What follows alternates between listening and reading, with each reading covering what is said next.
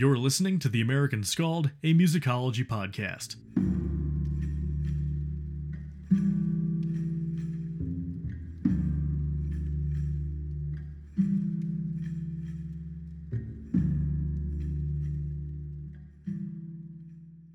Hello everyone and welcome back to The American Scald's musicology podcast.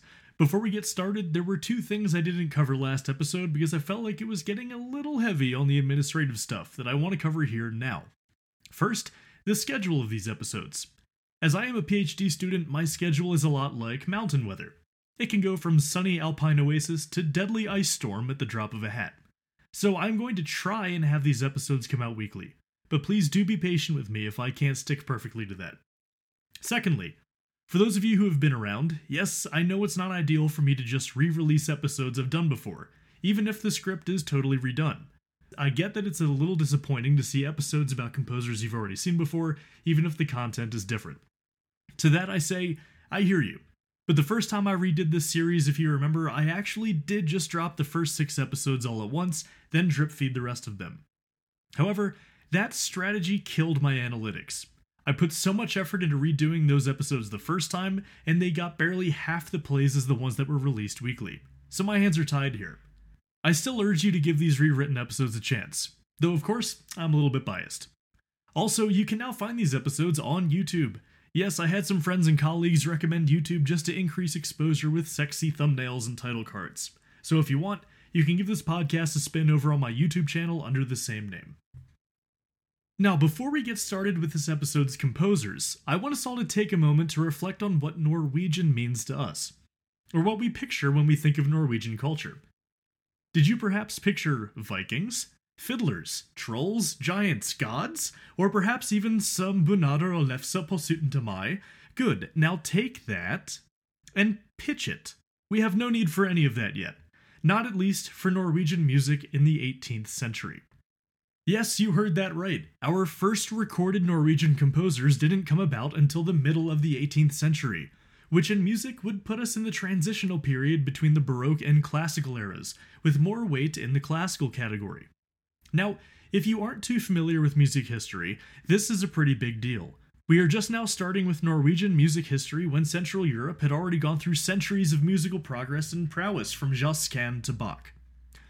So our first composer, Johan Daniel Berlin, born in 1714, is Norway's first recorded composer. I mean recorded as in he was recorded in history, not, audibly recorded. Now, he wasn't born in Norway, mind you, but rather in Prussia, a trend we will see throughout many of the Nordic countries. Remember that at this point, Germany, France, and Italy had well-established music culture, practice, and pedagogy, and served as the main exporters of musicians, if you will. Because of the sheer number of them, many of the composers and keyboardists, if they didn't have the chops to get a job in the highly competitive Central European scene, would seek peripheral countries for work where they could act as big fish in smaller ponds. It's likely for this reason that Johan Daniel Berlin moved to Norway, for there were very little in the way of music there. I want to emphasize one more time just how far behind this puts Norway compared to most of Europe at this time in terms of music. If the Renaissance era, one of the first of what we would consider broadly as an era of classical music, began around 1400, then this puts Norway over 300 years behind Central Europe as far as native composers are concerned. And that isn't even considering the medieval era, of which Norway had a strong tradition of chant, and a beautiful one at that. But these don't have composers attributed to them, for chant was for God and church, and dedicated to kings. So, to put Johan Daniel Berlin into context, he's operating here at the same time as Bach. Now, our friend Johan Daniel would never achieve the same historical significance of Bach, but Johan Daniel was incredibly important for Norway specifically. Not only is he the first Norwegian composer whom we know of, but he also wrote the first Dano-Norwegian textbook on music theory and practice. We'll get into the specifics of why Norwegians are speaking in a Dano-Norwegian dialect later. So not only that, but he also established the Harmonien, which was Norway's first professional music organization, one that will come up a few times throughout the next few episodes. So suffice it to say, Johan Daniel Berlin had quite the hand in setting the foundation needed for a future Norwegian music scene. Not to mention, amongst all of this, he managed to find the time to also be an instrument maker, a carpenter, city waterworks inspector, and chief of the fire department. Definitely a seize-the-day type of guy. So Johann Daniel Berlin's primary job, of course, was as a court composer in Trondheim, a Statsmusikant. Now what does this mean? In essence, a Statsmusikant is the person who, as an employee of the government, has the sole right to all public music played within his territory. A pretty powerful position. It was within this position that Johann Daniel Berlin made an international reputation for himself and wrote countless sinfonias, concertos, and other chamber works.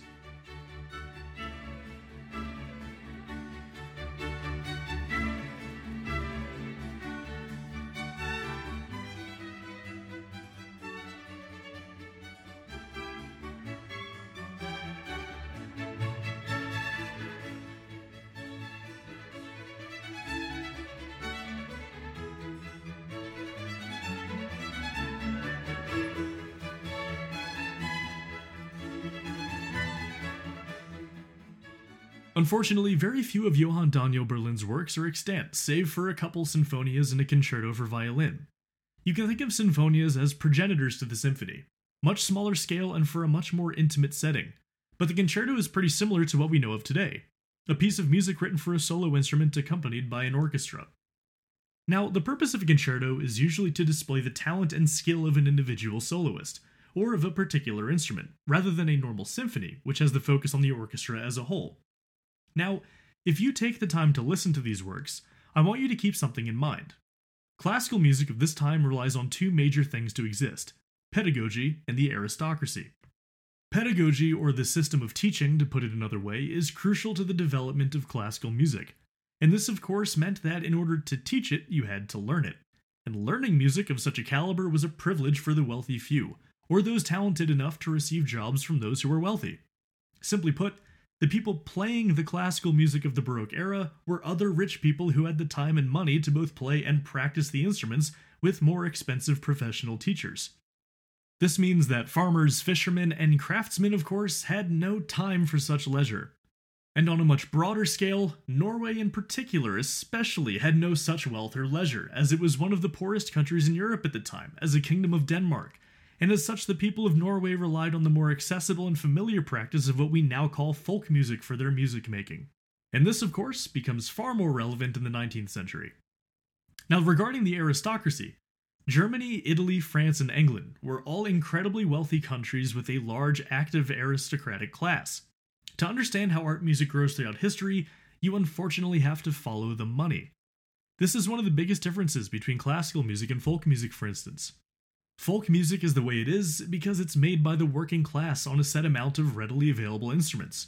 Art music is the way it is because it's made by and for the aristocracy, who had both the money to buy instruments and pay the musicians, but also someone who has the time for leisure and social activities which the working class had far less of. This discrepancy between Norwegian culture and the cultures of Central Europe isn't going to close anytime soon at this point, but rather it will come to define Norwegian music, especially as we move through the 19th and 20th centuries.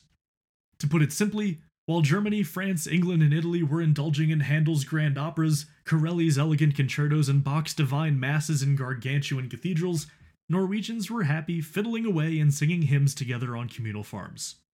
So with these two factors in mind, compare the resources someone like Bach would have had in Weimar as a court organist with the resources Johann Daniel would have had in Norway. And the concerto serves as an excellent example of this.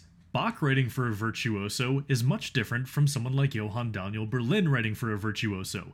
A virtuoso in Germany would have been much more talented than a virtuoso in Norway. And thus the actual content of the concerto would be a little simpler for Norway compared to a German concerto. The musicians, instruments, and resources Bach had in Germany far outweigh those Johann Daniel would be working with in Norway. In other words, Johann Daniel had to make do with more humble means. Yet music was still made, and it was made well by Johann Daniel Berlin. His music is simpler, yes, but you'd be hard-pressed to find someone who isn't at least a little bit charmed by the austerity of the music. And this is a trend that continues throughout Norway's music history well into the 20th century. The music of Johann Daniel Berlin, and indeed all of Norway, was limited by its resources, and that is what contributes to its uniquely quaint character. What we will find as we push on into the 19th century is that this simplicity became more of a choice and less of a necessity, because the Norwegians would come to take this noble simplicity, as it was called, as a core part of their national and artistic identities. So, I'll concede. Johann Daniel Berlin was not truly Norwegian, as he was born and raised in Germany and taught by other Germans. However, things do get a little bit more Norwegian when considering his son Johan Heinrich Berlin, who was born in Trondheim in 1741.